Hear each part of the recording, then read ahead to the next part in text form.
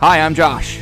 I'm Ken. And I'm TJ. Welcome to Serious Film People. This is our series on the 1944 films nominated for Best Picture at the 17th Academy Awards held in 1945.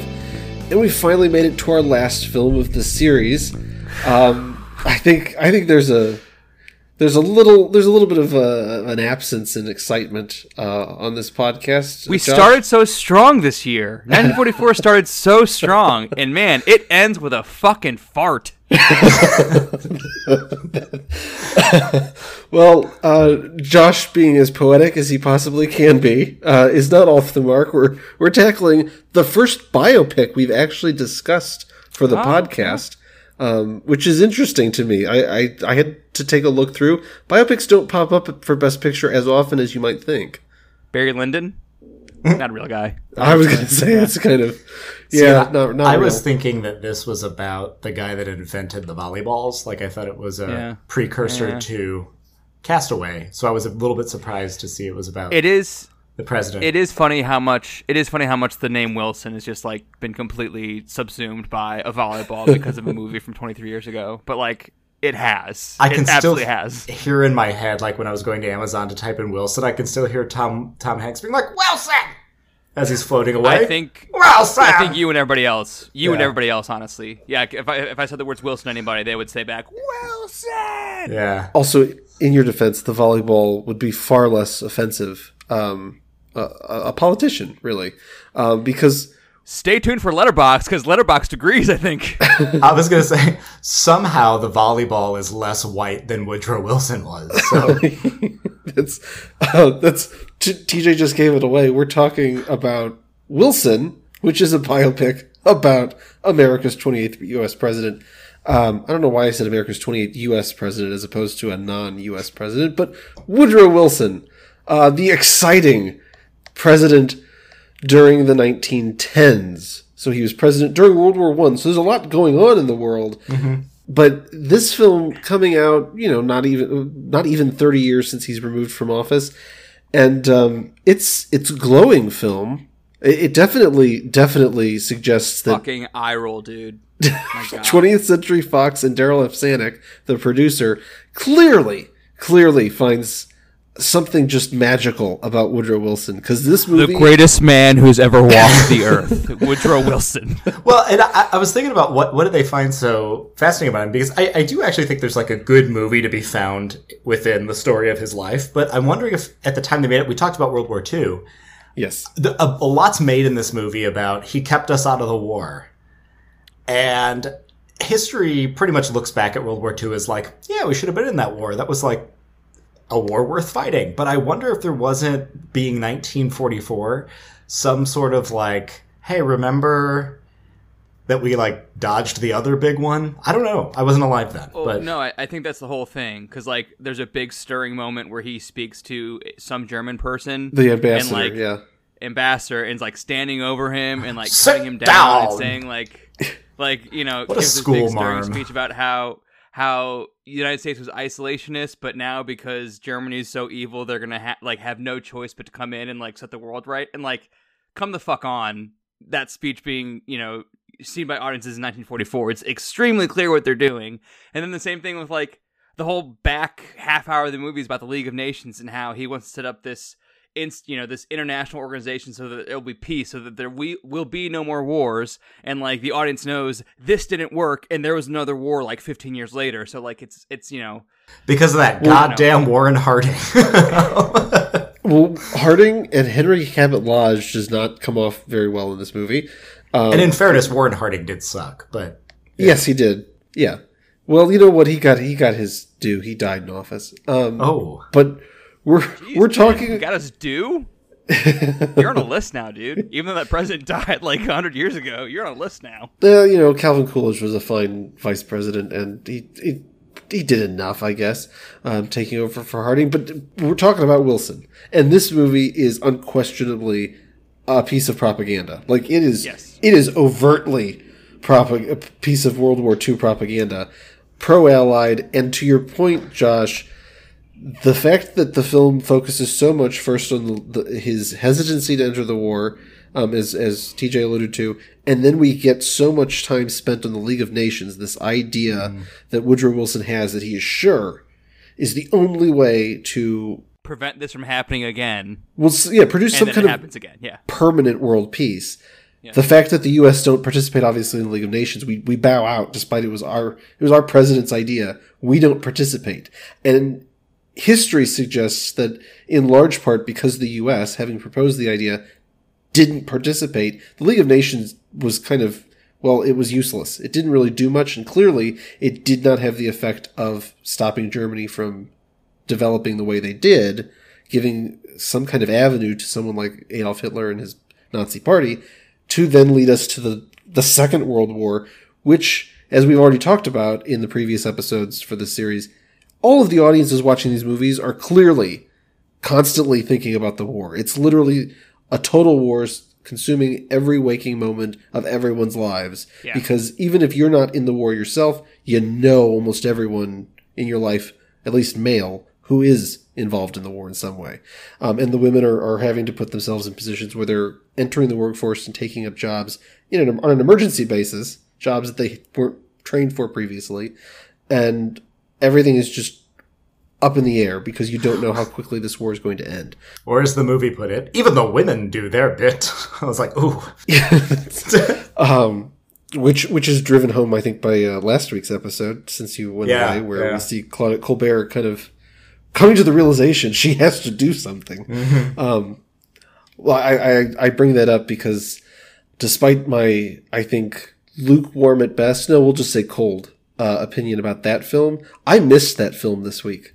Yeah, it was a lot better than this. Well, it was better than this, but also I got to watch that movie on 1.5 speed, and I was not able to watch this on 1.5 speed, so that may have made this one worse than that one. Oh, this is a tough sit. I guess a little bit of synopsis just so everybody knows what we're talking about. Yeah, what's the scope? What's the scope here? Yeah, the movie kicks off with Woodrow Wilson as president of Princeton University. Literally kicks off. Yes, literally. What is strange? Were you guys like, what are we doing here? What's this movie about? Why are you starting? Especially the way it's framed, where it's kind of framed on that football player, and I'm like, who is this person? And then you just look over and Woodrow Wilson's in the best open field runner. What's his name, from Michigan? Which I knew he was president of Princeton for a while, but again, I'm like, why are we opening this biopic about Wilson in a football game that Wilson's not playing in? It's not like it's like, hey, little did you know he was actually a great football player. No, he's just there. Are you ready, TJ? TJ? Because he's on the sidelines. Yeah. And then later he says his wife and daughter's like, you've always been interested in politics. He's like, yes, but on the sidelines, never actually involved in politics. And they're like, well, maybe it's time you get off the sidelines and make a change in the world. And then he does. Oh, God. Yeah, but it's like, because guess what? When he's on the sidelines, Princeton loses. So Hitler would have won if later, if not for. No, well, and sorry, Ken, I stepped all over the first line of your synopsis, but this is maybe the biggest problem I have with this movie, other than like the kind of Wilson washing of history / propaganda, is even when he's doing something, he's so boring. There's like nothing really to this character. And as a human, he was kind of like a bland man, but again, I think there's interesting contradictions in his life that you could have made a good movie out of, but he's just always, in the movie's eyes, doing the right thing. Always. Yes. So it's like, let's just watch him make these eloquent speeches, montages of him signing bills that we don't know what the fuck they're about. Or what, like you can't read it, it's just a title, and he's signing them. Sorry. And then newsreel footage, like a 15-minute break to show newsreel footage of World War I. Yeah. Yeah, let's. I want to go there because the film starts. It starts around 1909. He's president of Princeton. The film ends with Warren G. Harding being sworn in. The minute he walks out the door, he's like, "Oh, it's noon. I'm out." And so this is it. This is the period of time we're talking. 1909 to 1921. That's the period of time we're talking about. So it's literally him, president of Princeton. Oh, he's being pressured to run for governor of New Jersey. He runs for governor of New Jersey. We get zero insight into what he does as governor of New Jersey, by the way. It's takes just on the bosses. He stands up to Big Ed, the senator. That's all he does. Yeah, he literally just fuck yous, all the bosses, all the party bosses. That's it, though. That's all we get is a scene of those same guys having come to pressure him to run for governor earlier. Suddenly, we get him in the office, having won the election. He's now governor, well, and he's telling them off. The speech scene. The worst speech in political history. Okay, let's be clear. This film because he told the truth. This film is filled with speeches from depicted several of his speeches. Both that one you're talking about when he's running for governor, and then when he's running for president. He's the most boring speaker ever. Like in modern politics, you'd fall asleep watching this guy. C-SPAN wouldn't air his speeches because they would not be able to keep it on air. Number one, for his governor rally, when he's like giving that speech, there's like, it's just like, it says, you know, Wilson for governor, and there's his picture. His picture looks like a mugshot. And it's like blown up on this big stage. And it's like he just got arrested for drunk driving or something. And then, two things. Number one, the fucking party bosses in the audience are like, oh, aren't you worried that he's like, you know, saying bad things about us? And the party boss is like, oh, don't worry, we'll get him in line with a twist of his mustache, whatever. And then I think he's literally TJ, smoking a cigar. Yeah, yeah. To your point, afterwards, a guy says that was the most idiotic speech in the history of politics because, quote, he means what he says.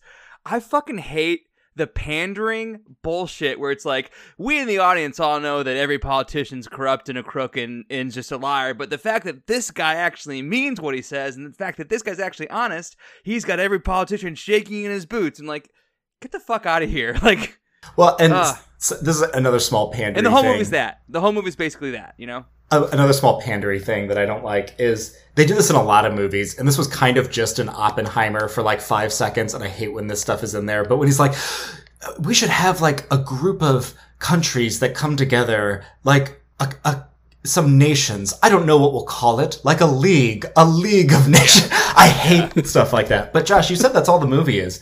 I beg to differ, because the tagline of the movie in the original ad was all caps, drama and spectacle unparalleled. Entertainment undreamed of. 12,000 players, 200 mighty scenes, told to the tune of 87 beloved songs. What are you talking about, Josh? You were bored by that? I'm just fascinated by the way they sold movies in the 40s. Oh yeah, isn't remember it? Remember the tagline for Citizen Kane? It's terrific. That's what it said in big bold letters on the poster for Citizen Kane. That's the awesome. greatest movie of all time. I mean, they weren't wrong. They weren't point. wrong. It is terrific. I mean, true. Yeah. Sorry, Ken. Back to that synopsis.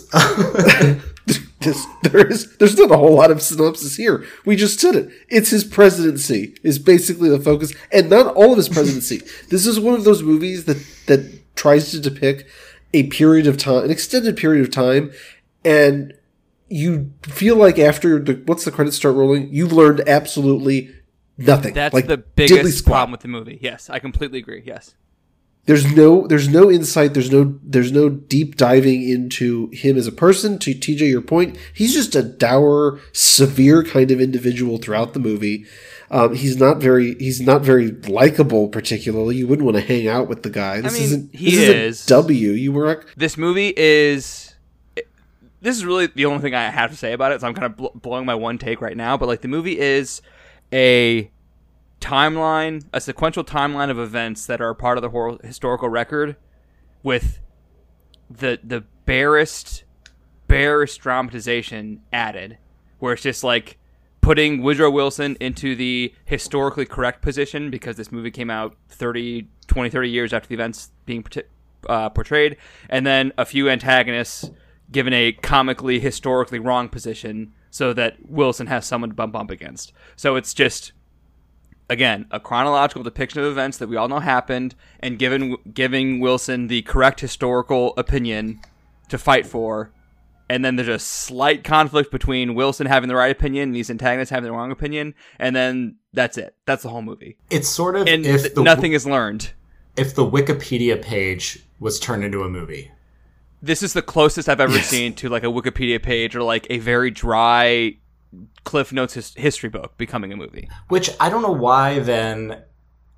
and I'm not saying documentaries or Wikipedia pages are boring or dry. Why is this not a documentary? Because to choose to make it a narrative fiction film, you would think, oh, there's got to be something I could really focus on and, make cinematic. But doesn't really seem to be any effort of that. It really does just it's a walk through the Hall of Presidents, It's a long walk, by the way. There's literally when they move into the White House, there's like a tour of the White House, basically, where they kind of walk around like, oh, here's Di Madison's portrait. Here's where Lincoln slept. And there's no point to it other than just like show the audience, hey, here's what's inside the White House. Okay, except they do once one of them is going to take over that one bedroom, and they pause. And this is a glaring problem with the movie. They pause to look at the plaque by the fireplace that memorializes that this is the room in which Abraham Lincoln signed the Emancipation Proclamation. And all of the Wilson girls, both Mrs. Wilson, that is, we're talking about the first one, Ellen Wilson, because remember he had 2 wives. So Ellen is still alive. She's the first lady, and you got the 3 daughters, and they're all so glowing, and they look up to Abraham Lincoln, as does Wilson. Totally whitewashing, as TJ suggested, the reality that Woodrow Wilson was in fact notoriously racist, a proponent and supporter of the KKK, in many regards considered to be one of the reasons why the KKK kind of saw a resurgence in the 20s. Birth of a Nation is part of that reason. He was like a big fan of Birth of a Nation. Which was based on one of the books he wrote.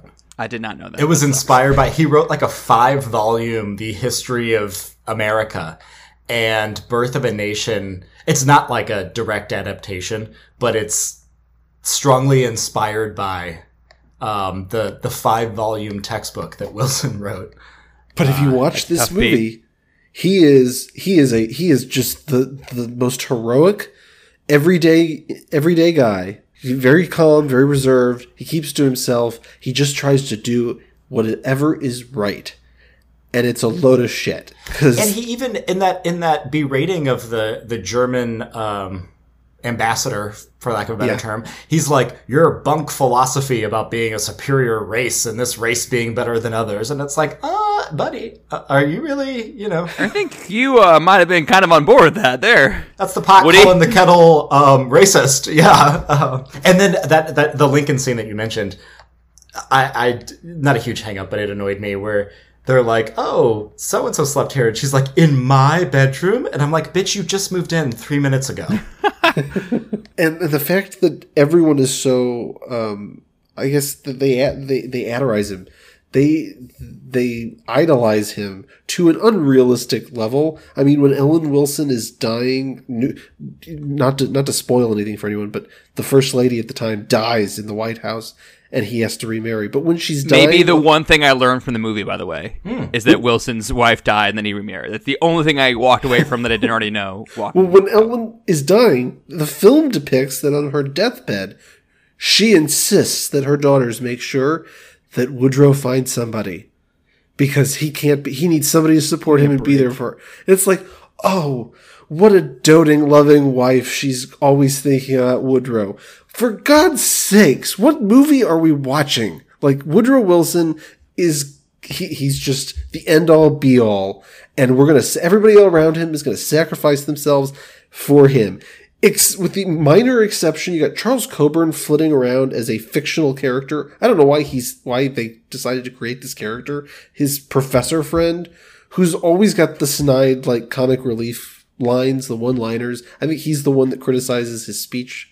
Yeah, TJ, that you made reference to. Politics, yeah. He's the only. He seems to be the only one who seems to be in real time having any issue with Woodrow Wilson and things that are going on, but yet it's all played for laughs, and he's just kind of along to help his buddy.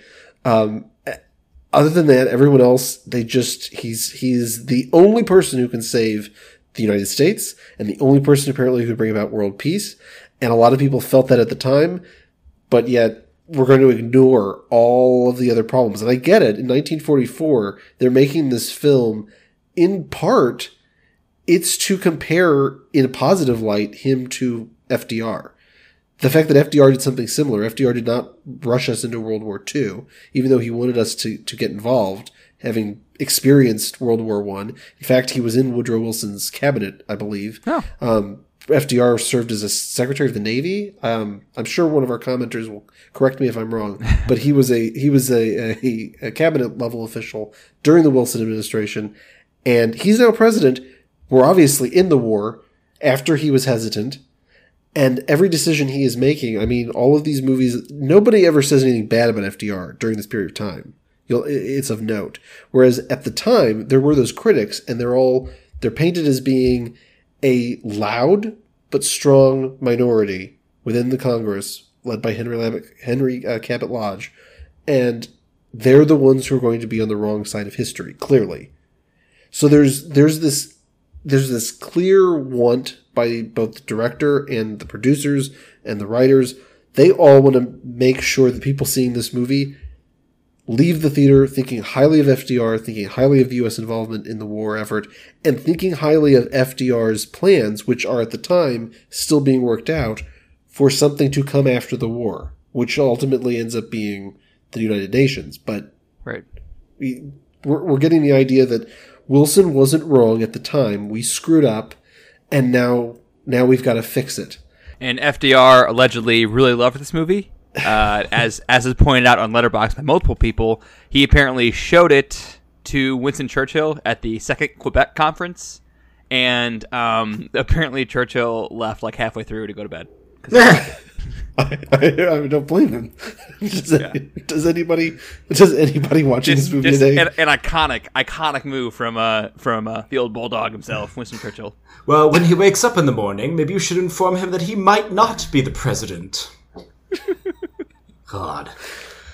The other thing about this movie, though, not only is he as boring as all get out. I mean, they couldn't make him that interesting, even though he's supposed to... It's unbelievable how uninteresting he is. Yes. And to that point, the film makes some strange choices. Like, immediately at the end of that scene involving the German ambassador storms out, and he's left in the East Room of the White House by himself. And as he's walking around looking at the paintings, the most somber, just depressing version of Yankee Doodle Dandy starts playing over the scene. And it's like creepy. It's not at all interesting. It doesn't liven me up. It doesn't make me want to be like, yeah, proud, go America. Isn't this when he's just like staring at a portrait of Lincoln, right? Yes. Like, yeah, he tells off the German ambassador, and then, like you just said, a really, like, horror movie trailer, slowed down version of Yankee Doodle Dandy plays as he stares at Lincoln and contemplates the decision he has to make to go to war, because it's the right thing to do. And we do immediately go from this really, really dark version of Yankee Doodle Dandy to the usual rousing last stanza of Battle Hymn of the Republic, because, okay, this is it. We're going to war, people. Cut to him, I believe he's in Congress asking them to declare war. That's the next scene. And then the newsreel footage has got to be shortly after that, I would think, right? Mm-hmm. Yes. How long is that? That's got to be 5 minutes. And what's weird is, I don't know if it was shot for this movie. I would have believed they just pulled a real one, because as I'm watching this... I think they just pulled one, yeah. This is 3 years after Citizen Kane, which begins after the Rosebud business with, 8-9 minutes of news on the march? And if you think about what's accomplished, but it's good. I was just going to say, if you think about what's accomplished there in terms of establishing POV, narrative contradiction, visual motifs, all sorts of things that are done in there. This is kind of the antithesis of that. And I was really waiting as I was watching it. I'm going, okay, if we're going to watch this for as long as we're watching it, is this a counterpoint to something? What am I getting out of this? And it really kind of just felt, to me, I might have missed something, but it felt a lot just like exposition filler. dump. Yeah. That's exactly what it is. Hey, remember World War I? This is what it was like. Here you go. Ken, you brought up awkward and weird scenes. I think I know what they were doing here, but it was like a few scenes before he asks the second woman, I forget her name, to marry him. And he's next to the fireplace and somebody tells a joke and he laughs at it. And then there's 3 shots in a row. Like it cuts twice to him laughing from different angles. And then it shows the woman he's going to ask to Mary, it shows her and it shows her like kind of smile at him, which I guess what the point there is like she's seeing that he's not just a stiff, he's also kind of funny. But it is like 3 shots in a row of him laughing from different angles. And I'm like, what is going on here? His laugh is creepy too. Yes, it is. Like his laugh is creepy. Like we were talking off mic about I think it's shortly after he becomes governor, he's at a vaudeville show with his wife. Yes. And there's a guy with a really, really like odd face, like it looks like he got cut up like the Joker singing Moonlight Bay with like a plaster on smile. And so after that dude sings Moonlight Bay, there's like a conversation in the audience where like one of Wilson's guys like comes and talks to him about some governor business. I don't remember what he's talking about. And then that conversation ends with Wilson turning back around to the stage and laughing hysterically like he's being really tickled by what he sees on stage. And it like holds on him for a good like 5 or 10 seconds while he laughs. Again, it looks like he just like watched 5 people laugh and then tried to imitate them, and that's kind of what like his laugh looks like. But then when it reverses to the stage to show you what he's laughing at, oh look, a minstrel show! Isn't that lovely? He was laughing so tickledly at blackface. Isn't that great?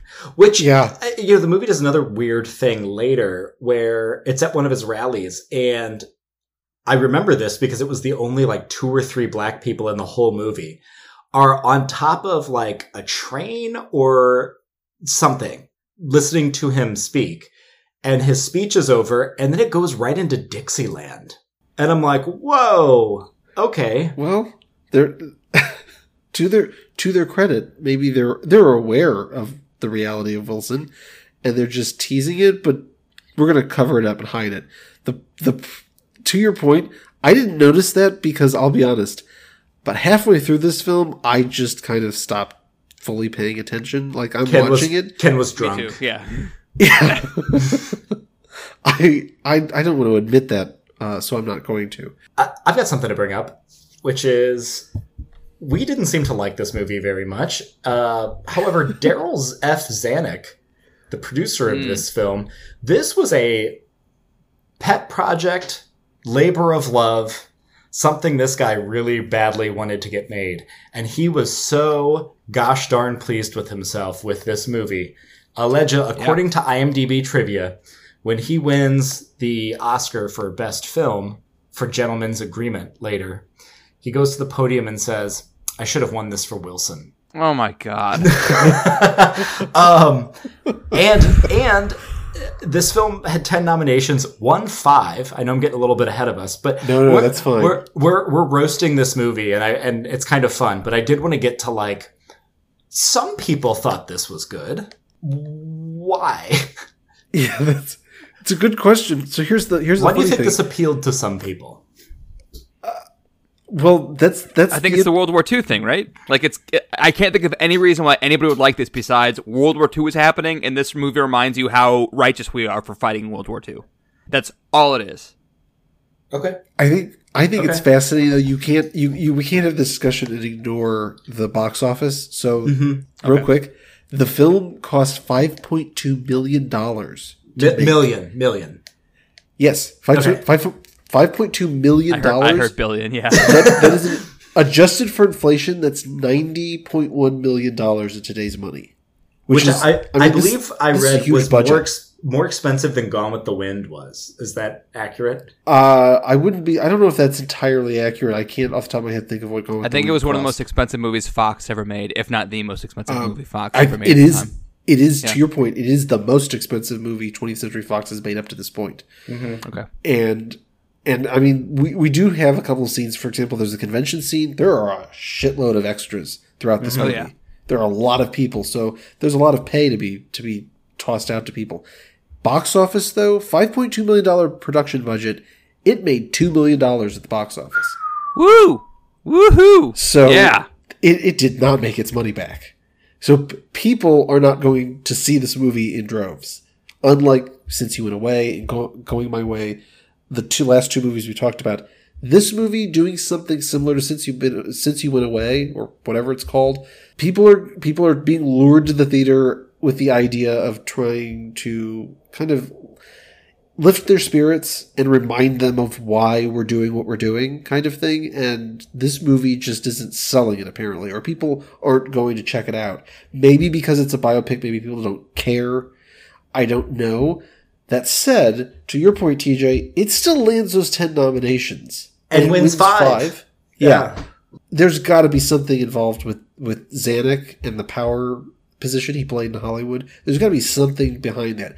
We talked, I think, about Paramount. The fact Paramount was pressing 4 below the line nominations, though, right? Or 4 below the line wins, though, right? It one original screenplay. Yeah, and then the others. I mean, edit, paste. Yeah, it's not a worthy screenplay at all. The fact that it's nominated is weird. It wins cinematography. I mean, this is color. Should also point out, we haven't mentioned yet, this is in Technicolor, I think that might be part of the aging of the film, to be honest. Because remember, this is the only film we've talked about for 1944 that's in color. Like, you have to really think about, like, maybe Meet Me in St. Louis, National Velvet. They don't look great, although Meet Me in St. Louis probably looks a lot better, honestly. Yeah, it looks better. But the fact that this is in Technicolor, and it's one of the prestige films of the year, so they're not going to give cinematography, apparently, to MGM and their musical. We get Wilson. This is it. This is the Best Picture nominee that has color cinematography. It wins editing. And the crazy thing is, the winner, Barbara McLean, woman editor, it's her only win. She's a 7-time nominee. Oh, dang. Which she still held the record until 2012, when Michael Kahn finally passed her with his 8th nomination, and obviously our favorite Thelma Schoonmaker has since also passed her up. But this woman held a record for a very long time of having the most nominations of an editor at the Oscars. Her only win comes for this movie, and I don't know all of her other nominations, but this one is a really poor choice. I feel like you could cut out maybe half an hour of this movie without really batting an eye, so I think I question the editing choices made here, maybe. Well, you get 15 minutes from the newsreel footage alone. That's true. And that football game. I agree with TJ. It's a weird way to start. I get that he's on the sidelines, but why start the film literally on the football and the football player? What a strange pitch, too. Yeah. Because Felton also comes back later. Mm-hmm. Like, Felton being like the running back for Princeton that fumbles and costs him the game. And after the game, President Woodrow Wilson, president of Princeton, congratulates Felton on a good game and says it's okay, we'll have a fumble once in a while. And then like later in the movie, he sends him off as president of the United States. Felton, now being a soldier, sends him off to war. I'm not sure what we're supposed to like. Because you fumbled that ball, I'm sending you to the front lines. I don't know. Yeah. To your point, Josh, in addition to screenplay, in addition to cinematography and editing, yes, it wins art direction for a color film, and it wins sound. It's also nominated for effects. I don't know what effects there are in this film, other than there's some background, like to make it seem like they're in a larger venue at times. Mm-hmm. Well, I think Alexander Knox might be dead playing Woodrow Wilson, and they actually animated him to give these speeches. That's an effect. I'm going to use that as a segue, though, because Knox is nominated for Best Actor here. He and is. For the love of God, I don't know what else Alexander Knox is known for. This is it. This is the peak of his career. Golden Globe winner. Wooden depiction of a U.S. president. This is it. Wooden Wilson. My understanding is he was a character actor, mm-hmm. and they just kind of slotted him in here. And I went to his Wikipedia page just like read about him, and you're right. There's not much here. No. There's like hardly anything here. It does say that his liberal views forced him to leave Hollywood because of McCarthyism, but then that is not cited by anything, and then it's not elaborated on later in the Wikipedia page. That's just like in his like intro 2 paragraphs. So I don't know. Could be true, but who knows? I read that he's Canadian. He is Canadian. He is Canadian. Ontario. I did a little searching of what I could find about the guy. There's just kind of like Wilson as depicted in the film. There's not a whole lot to talk about poor Alexander Knox. This is it. He's known for being somebody else, being closely. He looks a lot like Woodrow Wilson. That's it. Oh. No. To those listening at home that don't know what Ken looks like, Ken looks an awful lot like Alexander Knox's Woodrow Wilson, as pointed out by me over text when I was watching the movie Wilson. Which I showed that text string to a friend of mine, and when it started with the picture before the comments, and I was just like, "Oh, look at this picture," and they go, "It's Ken," and I was like, "Funny, look at what these texts say." I went to your Facebook page trying to find like so I can do a side by side, but I didn't go that far. I mean, I'm burying the lead here. I'm not a big fan of Alexander Knox, in large part because he beat me out for this role. Look, I needed a paycheck, folks. But he's handsome though. I'll give him that. There you go. Uh-huh. He's nominated. He doesn't win, and the film is nominated also for score for a drama or comedy. This is Alfred Newman. I'm not sure. I don't think we've had an Alfred Newman score yet, but I don't think so. He's got 45 career nominations, 9 wins. That's still the record for composers.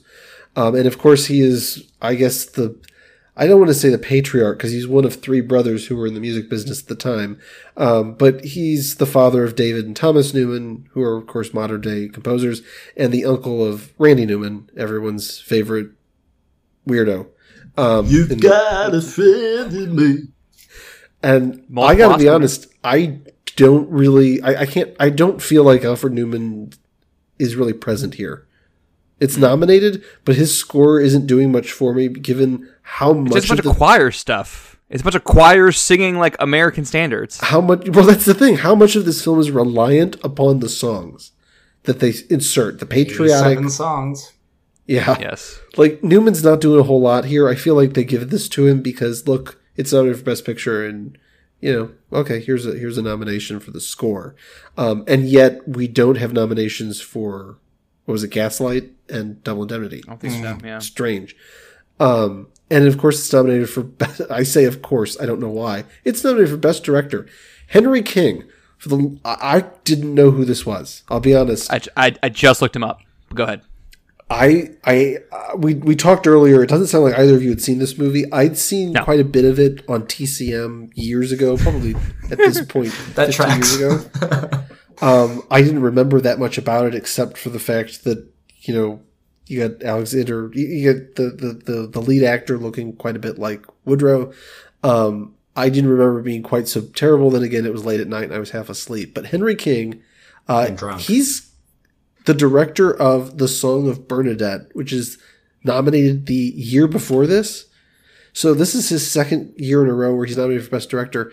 He's got 6 total films in his filmography that are nominated for Best Picture. 7, I think, according to his Wikipedia page. I don't know how accurate that is. I went through and I looked at his filmography, and I may have wasted my time. But I counted 6. It says he was nominated for 2 Academy Awards for Best Director and directed 7 films nominated for the Academy Award for Best Picture. It doesn't list them, though. Right. I'm saying I looked through his filmography. Right. I was able to pick out, if there's a 7th one, I missed it. I was able to pick out six Best Picture nominees. He does have 116 directing credits. Yeah. He's also apparently one of the 36 people to found the Academy of Motion Picture Arts and Sciences. Yeah, he's one of the founding members. Oh, wow. Yeah. So, but it's strange because I feel like he's probably a filmmaker that's a bit lost to history. In fairness, if Wilson is any indication, I think it's understandable. Just to throw this out there, I mean, the other big film from his filmography, other than Wilson and The Song of Bernadette, the other big title that I recognized was 12 O'Clock High, which is a war picture from 1949. Beyond that, he's got the original State Fair, Alexander's Ragtime Band from 1938. We're going to get there, and I'm not sure what we're going to talk about for that movie. I have no idea what that's about.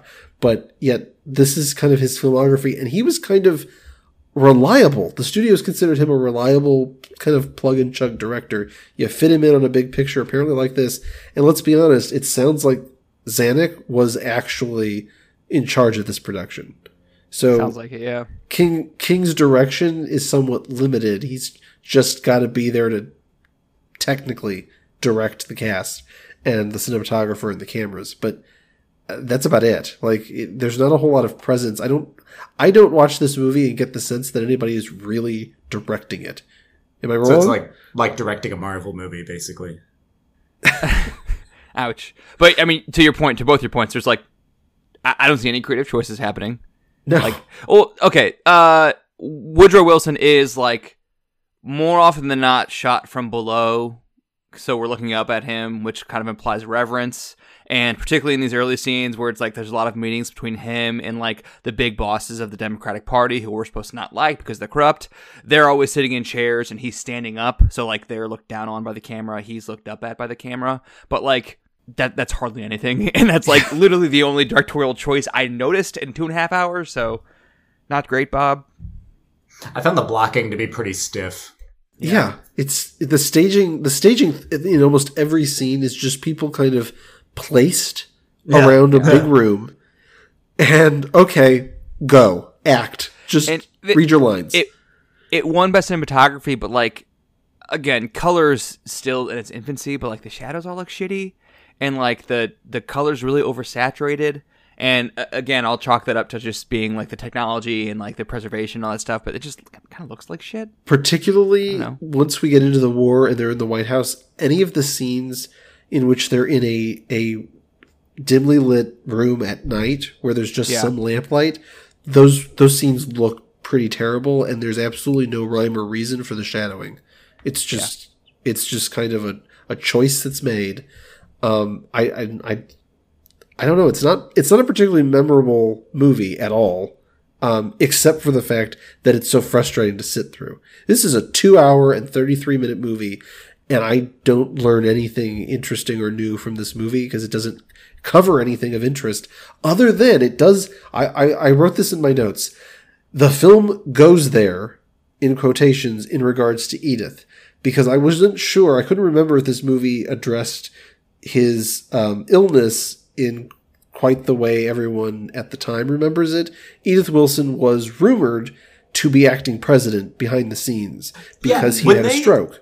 When they said that, I was like, don't we have a thing that says that, or maybe that I'm being purposefully ignorant at the moment, but like, there's a line of succession, and that's what we have a vice president for.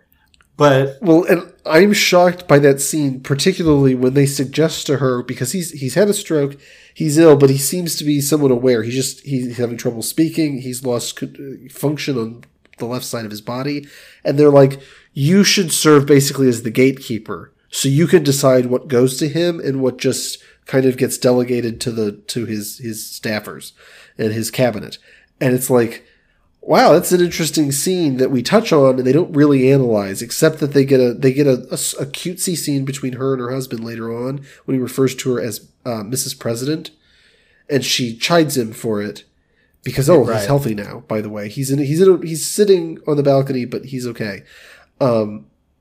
It's a weird insertion into the movie because it raises a lot of questions that I'm sure a lot of people probably had. Even in the 1940s, about the Wilson administration, there's a lot of questions about what Edith Wilson was actually doing, whether she made any decisions effectively on behalf of her husband, and whether everything was kosher, which it probably wasn't. See, there's a way more interesting movie right there.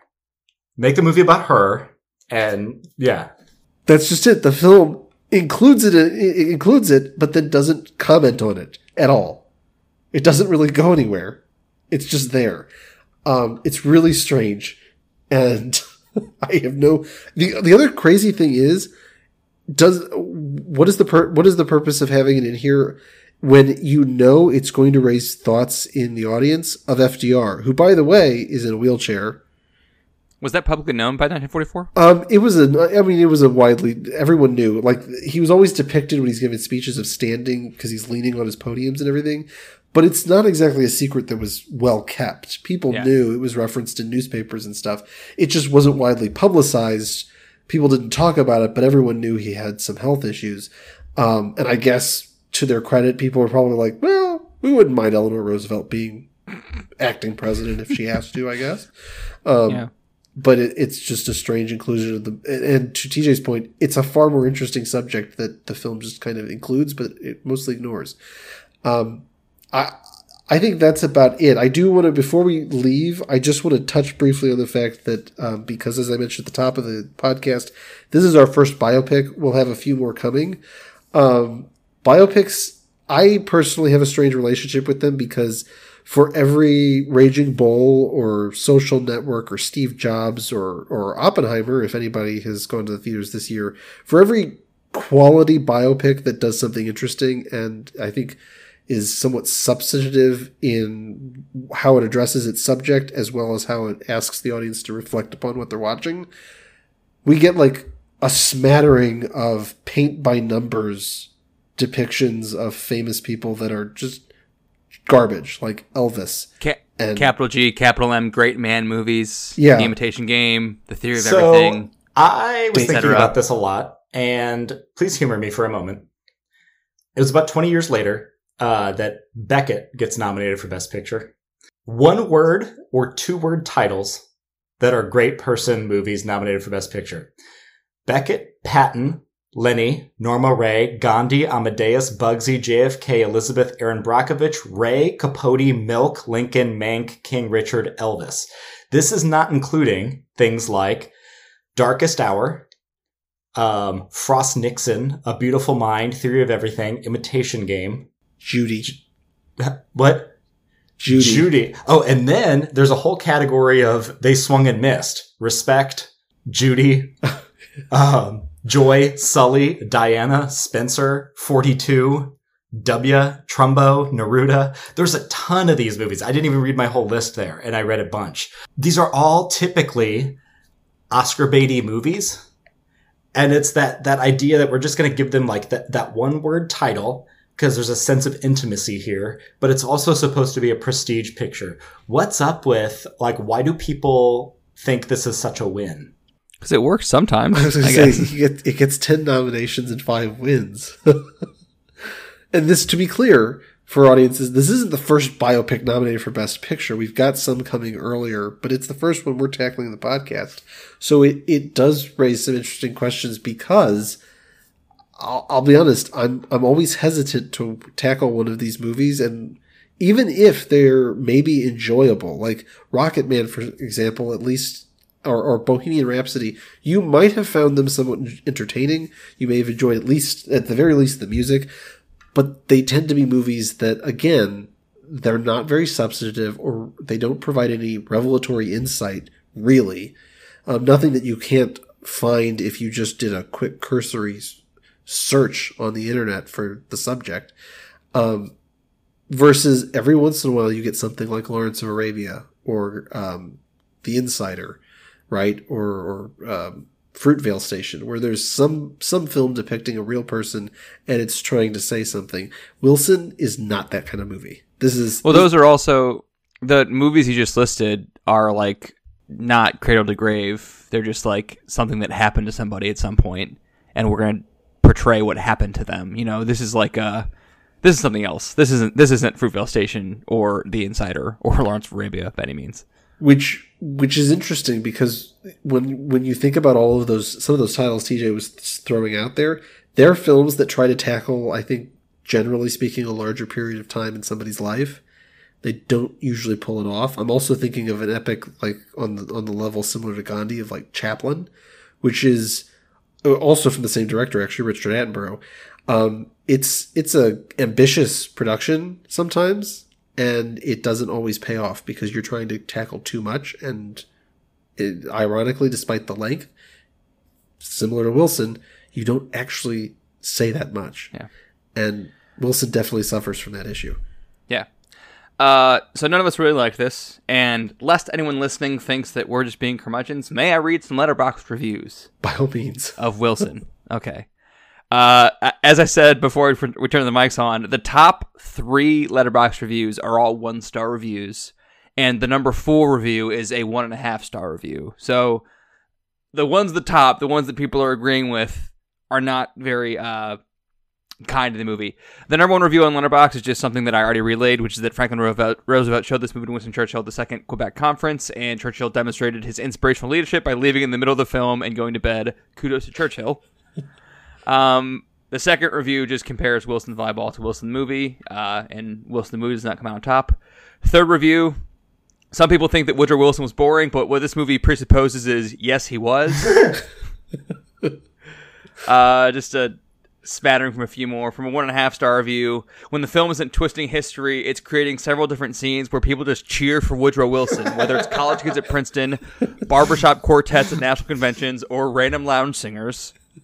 A 1-star review. I'm Canadian. I don't know a ton about U.S. presidents. However, I know just enough about Woodrow Wilson to know that he was not, in fact, the second coming of Jesus Christ, which is what this movie basically tries to tell you. And lastly, another 1.5-star review. A truly lazy and dull piece of American propaganda, bloated to a fault, with few good things hidden among Daryl F. Zanuck's infatuation with Wilson. And that's pretty much the temper of Letterboxd. And I think a pretty fair kind of summary for our opinion on the movie, it sounds like. Like I said, I mean, my one take is that this is just basically a Wikipedia page filmed, and there's just the slightest dramatization added to the different events that are part of the historical record, but it's just like a dull, unnuanced, boring dramatization at that. And the movie sucks. Oh, I have a question, actually. So, as we are recording this, our most recent episode that has aired was Good Will Hunting. So I was listening back to Good Will Hunting recently, just days before us recording this. And in that episode, TJ said that Good Will Hunting was the worst movie that we've watched so far for this podcast. And I want to ask you, TJ, is that still the case now that we've watched Wilson from 1944? I'm so glad you asked me that, because when you were done, I just had prepared to say, call Matt and Ben, we have a new winner. Good Will Hunting is so much better than Wilson. I might have come down. I might have come down a little too hard on Good Will Hunting, but I really, really don't like it. But it has a pulse, which is something that's different. This movie has about all the life of like a funeral home. So yeah, that's not entirely unfair, because I'll be honest. That's all I think we've got for this movie, gentlemen. I don't even have done. Quotes for this movie. This movie is so bland. I think we need to toss it in the wastebasket and move on to the recap episode next week. So, Thomas Mitchell's in it. I like that. I like Thomas Mitchell. That's right. Vincent Price. Vincent Price. Yeah. Vincent Price is 33. He's our age in this movie. Wait, who's Vincent Price in it? Vincent Price is his one of his younger staffers, who ultimately ends up marrying one of his daughters. Yeah. Yeah, he pops up in a few scenes, and if you don't know, he plays McAdoo. William McAdoo. I don't know what that means. I didn't really recognize him. I had to go off his voice. Yeah, he's at the convention. He's in the room trying to convince Wilson not to throw in the towel. If you'll recall the scene where they're over the phone and he's back at the governor's mansion and they're telling him, he's got the one guy saying, you should just give up and give your delegates over to Champ Clark. And they're like, no, don't do it yet. Don't give in yet. Vincent Price is one of those two guys. He's not in a lot of the movie, but he is there. But Thomas Mitchell is like his secretary, basically, Woodrow Wilson's secretary. And Thomas Wilson was Uncle Billy in It's a Wonderful Life. He's in High Noon. He's in Gone with the Wind, which I haven't seen. Isn't he? He's one of the reporters in Mr. Smith Goes to Washington, right? Thomas Mitchell. He's the lead reporter. He's the number. Okay. He's friends with Jean Arthur in the movie. So Thomas Mitchell has one of the great years in 1939. He is in Stagecoach. He is in Hunchback of Notre Dame. He's in Gone with the Wind. He's in Only Angels Have Wings. He's in Mr. Smith Goes to Washington. Jesus Christ, dude. Yeah, he had an awesome year in 1939. And he's in a bunch of other movies. He's a great reliable character actor. And to your credit, I did enjoy seeing him in this movie. I just wish he hadn't been tossed in kind of like, well, we need a Thomas Mitchell and I'm Daryl F. Zanuck, so you're in it. Because unfortunately, this is not a good picture. And I'm not saying that Thomas Mitchell doesn't have some bad movies. He's got some bad movies because he made a lot of films during his career. But this is not a strong outing. It is interesting to think about this, though, compared to Mr. Smith Goes to Washington, which is about a fictional politician, which is similarly idealistic.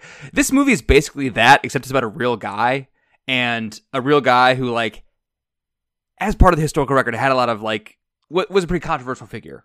both contemporaneously and in the years since then. And they are making him the titular Mr. Smith in Mr. Smith Goes to Washington, making him this perfect, idealistic, righteous person. And it's just boring. It's so fucking boring. And that's all I can really say about it. No, I think next week. I think it's a good finish. Next week we're going to be back with the recap because we need to be done with Wilson. So we'll talk about other movies, including we'll try to rank all of the movies we've talked about, all 5 films, and maybe throw out some other titles that we've seen and think you might be interested in taking a look at in your spare time. So if there's no objections, gentlemen, I think I'm going to close out this session. Thank you. I'm good with that. All right. Until next week, we'll see you all later. Bye-bye. Bye.